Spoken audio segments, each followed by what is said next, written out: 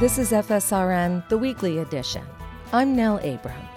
Coming up on this week's show, French voters go to the polls this weekend, where shooting on the Champs-Élysées may add electoral momentum to nationalist Marine Le Pen.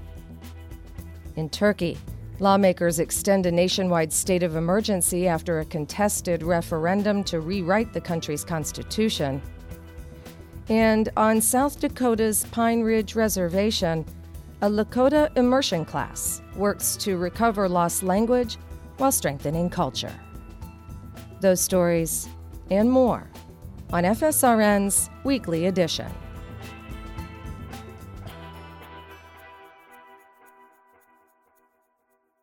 As voters in France gear up for the first round of presidential elections this weekend, a gunman opened fire on police in Paris Thursday. One officer died, 2 others were injured, and the gunman was shot and killed as he tried to flee the scene on the city's storied Champs-Élysées. The incident that French President François Hollande said appeared to be an act of terrorism is adding fuel to the nationalist fire that's thrust the country's far right-wing party to the top of the polls just days ahead of the vote. The election in the country, that's both a NATO partner and a permanent member of the UN Security Council, is the latest ballot box test for an international surge in right-wing nationalism, which has seen recent wins in the UK, Hungary, and Poland. And as with the 2016 U.S. election that brought Donald Trump to power, analysts in France claim that Russia is interfering in the political process.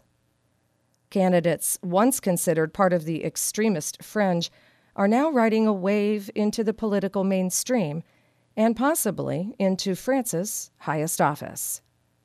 FSRN's Khalid Sidmohand reports from Paris. The long-dominant center-right and center-left parties in France are eclipsed in this election by 3 formerly French candidates: Marine Le Pen of the far-right Front National Party, the radical left Jean-Luc Mélenchon, and the new face on the political landscape, Emmanuel Macron. Macron served as the Minister of Economy in the socialist government of François Hollande.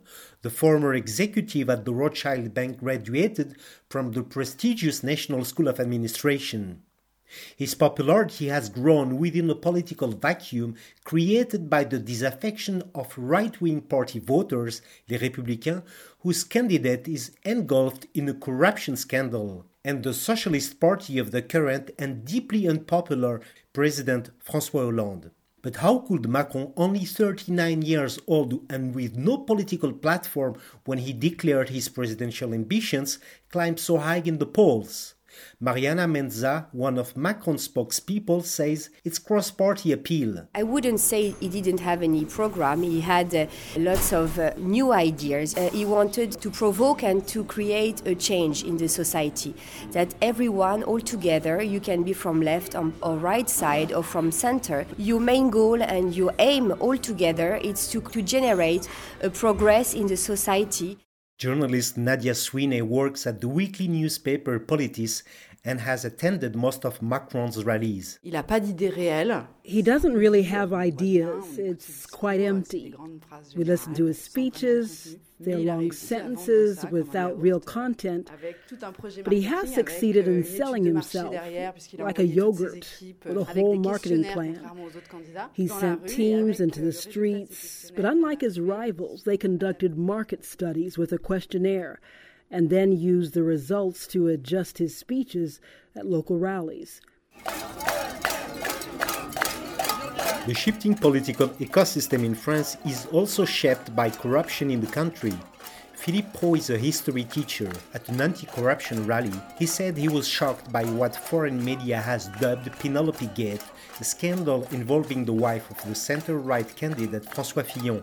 Pro explains the effect these scandals have not only on his pupils, but also their parents. We try to teach them the Republican values. We tell them that the Republic is the best political system. We tell them about liberty, equality, and brotherhood. But it's been hard to fulfill our task these days because children talk about it, the scandals. They say that they are all rotten and all corrupted. As France continues to struggle with an influx of refugees, Right-wing nationalism is on the rise, and many see candidate Marine Le Pen as an emergency exit. What would happen if, under Merkel's pressure, one of her protégés, Macron or Fillon, continues to accept millions of migrants? Your neighborhood, your village, your children's school, your life, your wages will inevitably be impacted by immigration. I, as a president, will put borders back in place the first day in office.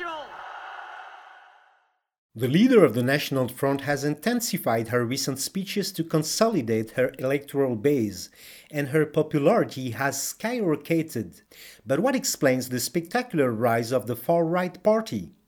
Marwan Mohammed, director of the Collective Against Islamophobia in France, says it's their ability to record racism against Arabs and blacks into anti-Muslim rhetoric, which in France is more publicly acceptable. Islamophobia in its political form has been able to capitalize on concepts that have a positive connotation in France. For example, the concept of laïcité or women's rights or even freedom of expression.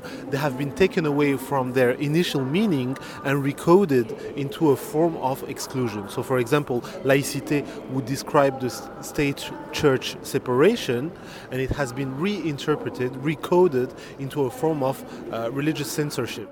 From the other side of the spectrum comes Jean-Luc Mélenchon, a radical left candidate and former member of the Socialist Party who launched his own movement known as Insubordinate France or La France Insoumise.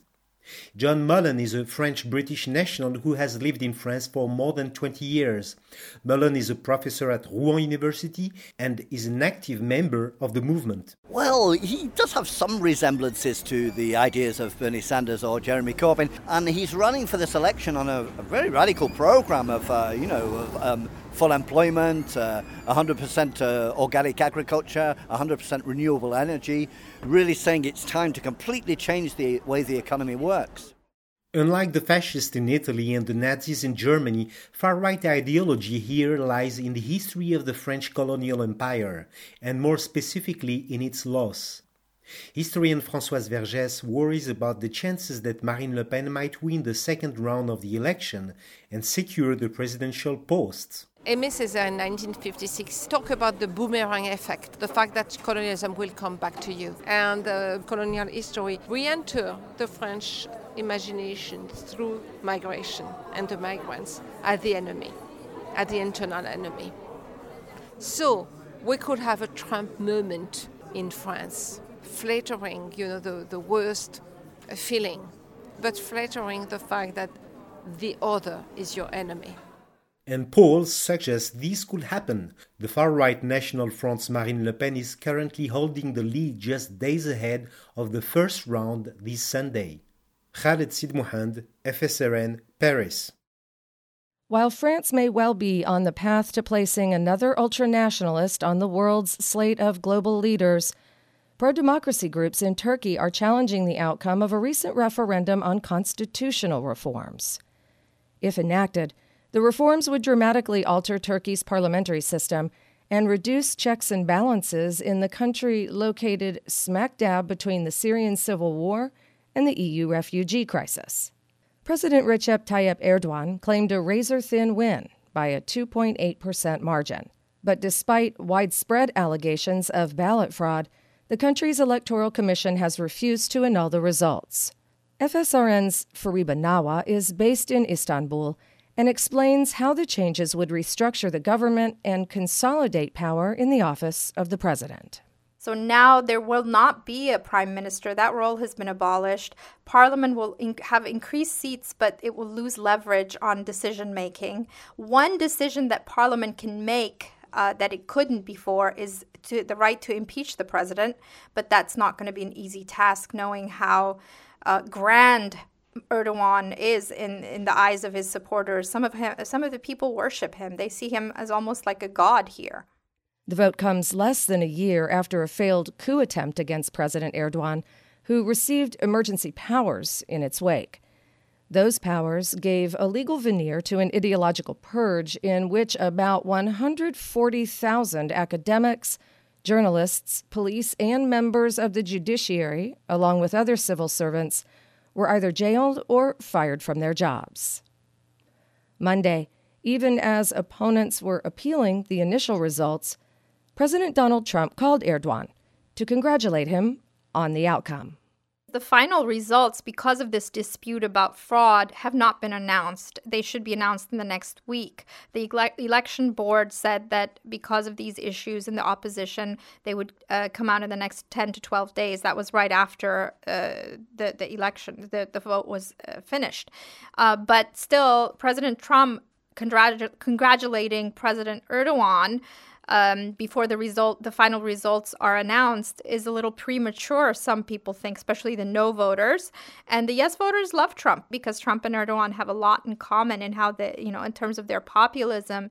Protesters took to the streets this week, saying the future of Turkey's Republican system is at stake. Dozens were arrested, and lawmakers quickly extended the state of emergency in place since the coup attempt for another 90 days. We now go to Brazil, which is dealing with its own collective crisis. In 2016, an impeachment, which many liken to a legislative coup, forced the leftist president, Dilma Rousseff, from office. Now, the biggest political corruption scandal in memory continues to unravel as the country tries to dig itself out of its worst economic crisis since the Great Depression. The current Michel Temer-led government seized the opportunity to push through austerity reforms, which have frozen public spending for the next 20 years.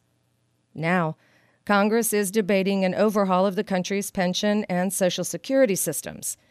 If approved, the reform would slash benefits and raise the retirement age for federal employees.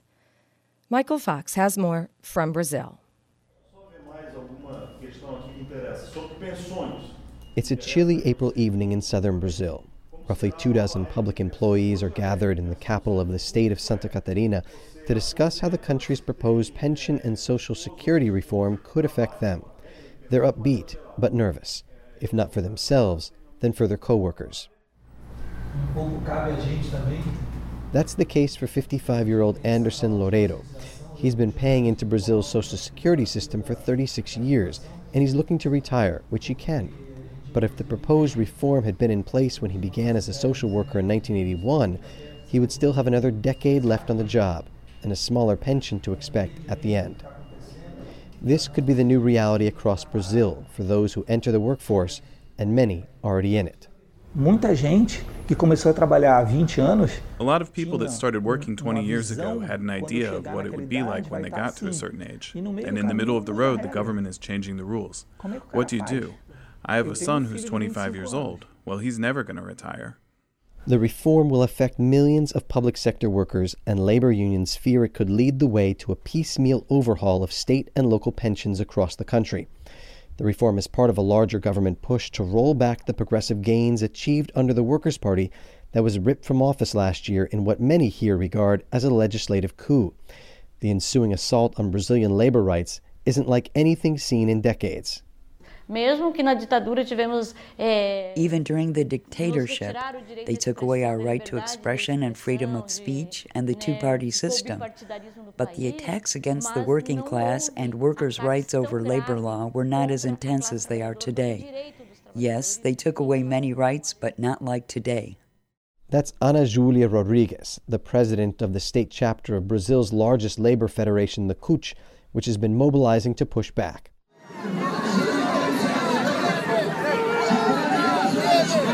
Last month, more than 1 million people marched against the reform in cities across the country. The organizing seems to be paying off. Shortly after the march protests, President Michel Temer announced that the reform would only apply to federal employees, and more concessions have been promised in a move to win over the public and reluctant legislators. Although Brazil's conservative Congress is largely in sync with President Temer, pension reform has proved to be complicated.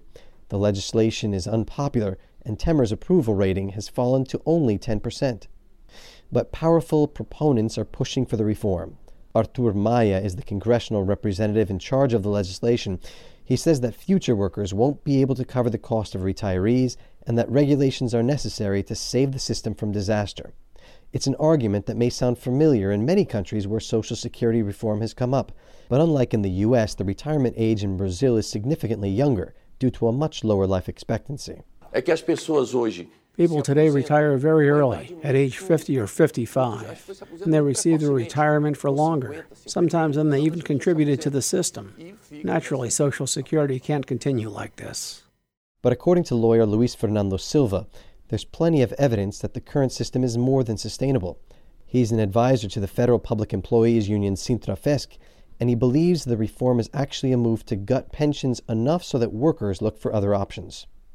This whole reform is just to incentivize privatization without calling it privatization. It doesn't mention the issue of privatization. Instead, it naturally pushes people away. People are going to migrate into the private sector. Regardless, labor is readying for the fight. 9 central labor unions are calling for a national strike on April 28th, which they hope will send a strong message to Brasilia. If it is successful, it will be the largest nationwide labor protest in Brazil since 1996. A vote on the reform is expected within the next 6 weeks.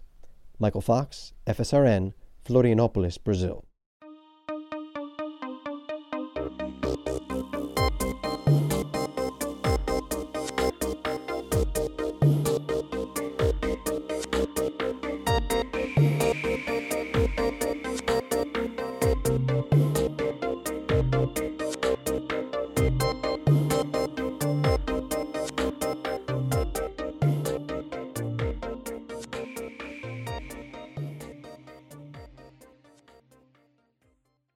A Catholic school on the Pine Ridge Reservation in South Dakota has introduced its first Lakota language immersion program. A small kindergarten class is the start of a revolving door immersion concept that will see students remain in a culturally rich environment through the 4th grade. Jim Kent visited the Red Cloud Indian School to talk with the Lakota language teacher and her young students about the importance of retaining a language to preserve a culture. The Red Cloud Indian School is nestled within the rolling hills of western South Dakota and lies just a few miles north of the village of Pine Ridge. Founded in 1888 as the Holy Rosary Mission, its bucolic setting belies the history that saw Lakota children spend half their day taking classes while spending the other half performing domestic duties such as kitchen work and farming to keep the mission operating. While Catholicism flourished in the early part of the 20th century, many Lakota families chose to send their children to Holy Rosary instead of the federal government's boarding schools. But no matter which institutions they were a part of, the process of assimilating Native children into the dominant non-Native society resulted in a loss of their language. Savannah Gresseth is one of the teachers at the Red Cloud Indian School's Lakota Kindergarten Immersion class. She says although her students have attended a daycare immersion program starting as young as 18 months old, most come from an environment where Lakota isn't spoken. When they come over to the daycare, most of them do not come from Lakota-speaking families. So the children that are here now, a lot of the parents are learning alongside the children with classes that our program offers. We do have one little boy, his grandparents are fluent speakers. But that little boy is the exception. And though the Lakota immersion class only has 5 students, the ratio for non-speaking tribal members is much higher than reflected by these numbers. In a population of some 40,000 on the Pine Ridge Reservation, it's estimated there are only about 6,000 fluent Lakota speakers. As a result, this immersion class, like the daycare school the students have already attended, concentrates on speaking all Lakota all the time.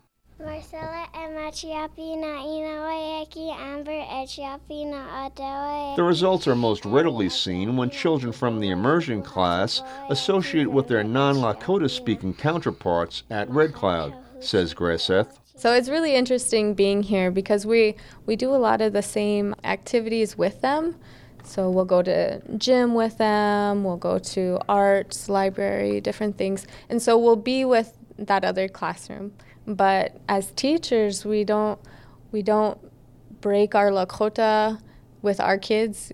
And it's interesting because the other children, they really intently listen.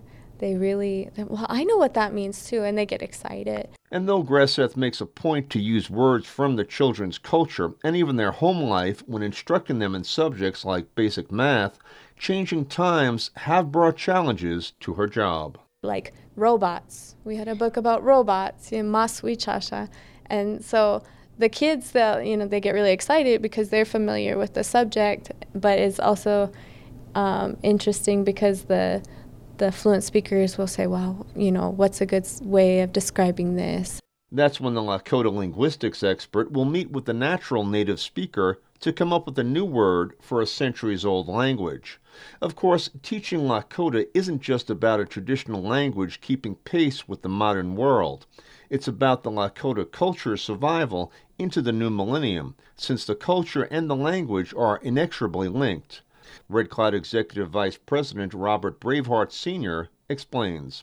You can't teach the language without teaching the culture, and you can't teach the culture without teaching the language. And our elders tell us when you lose your language, you lose your culture. So they go hand in hand. And so we try to do that. You just can't teach the language in a vacuum, just as a language itself.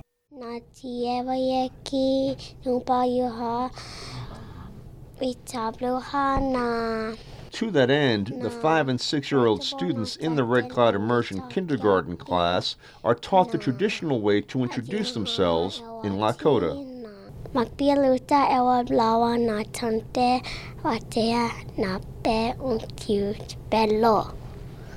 Now I'm done. Okay. Now you're done. Now, what did you say? My name is, and my mom and my dad and my sister and my brother. Perhaps the most telling aspect of the immersion school's effects was the unwillingness or inability for the young students to easily shift back to speaking in English when I asked them to translate what they'd said in Lakota. But that's a good problem to have, observes Robert Braveheart Sr., considering the history of Native American children in boarding schools being punished for speaking their traditional languages. Jim Kent, FSRN, at the Red Cloud Indian School. Hear the phrase green walls, and you might think perhaps the southern border wall proposed by the Trump administration is taking on an eco-friendly theme.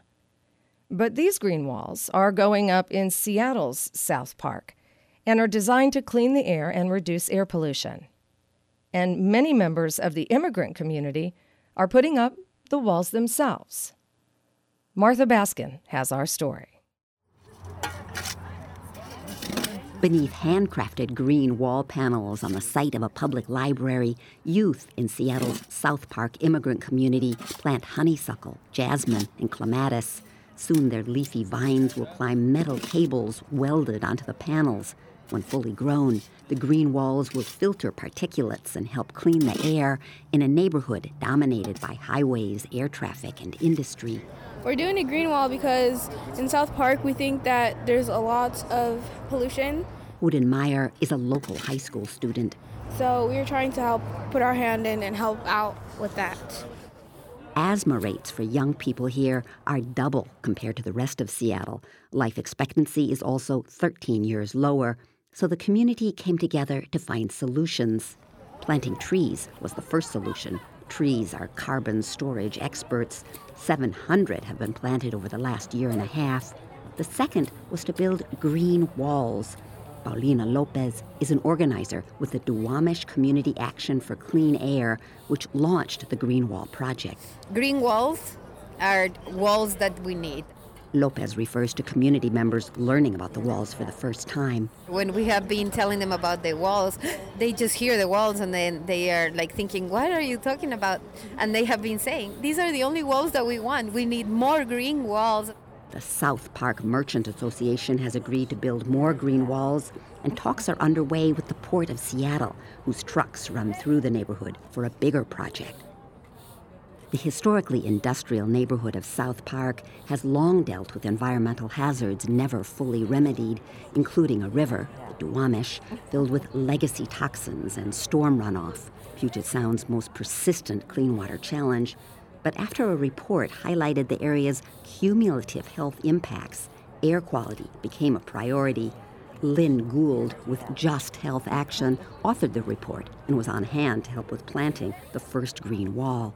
You can work on air quality upstream, by changing emission standards, but how do you work on air quality from the community where they have this opportunity to take action?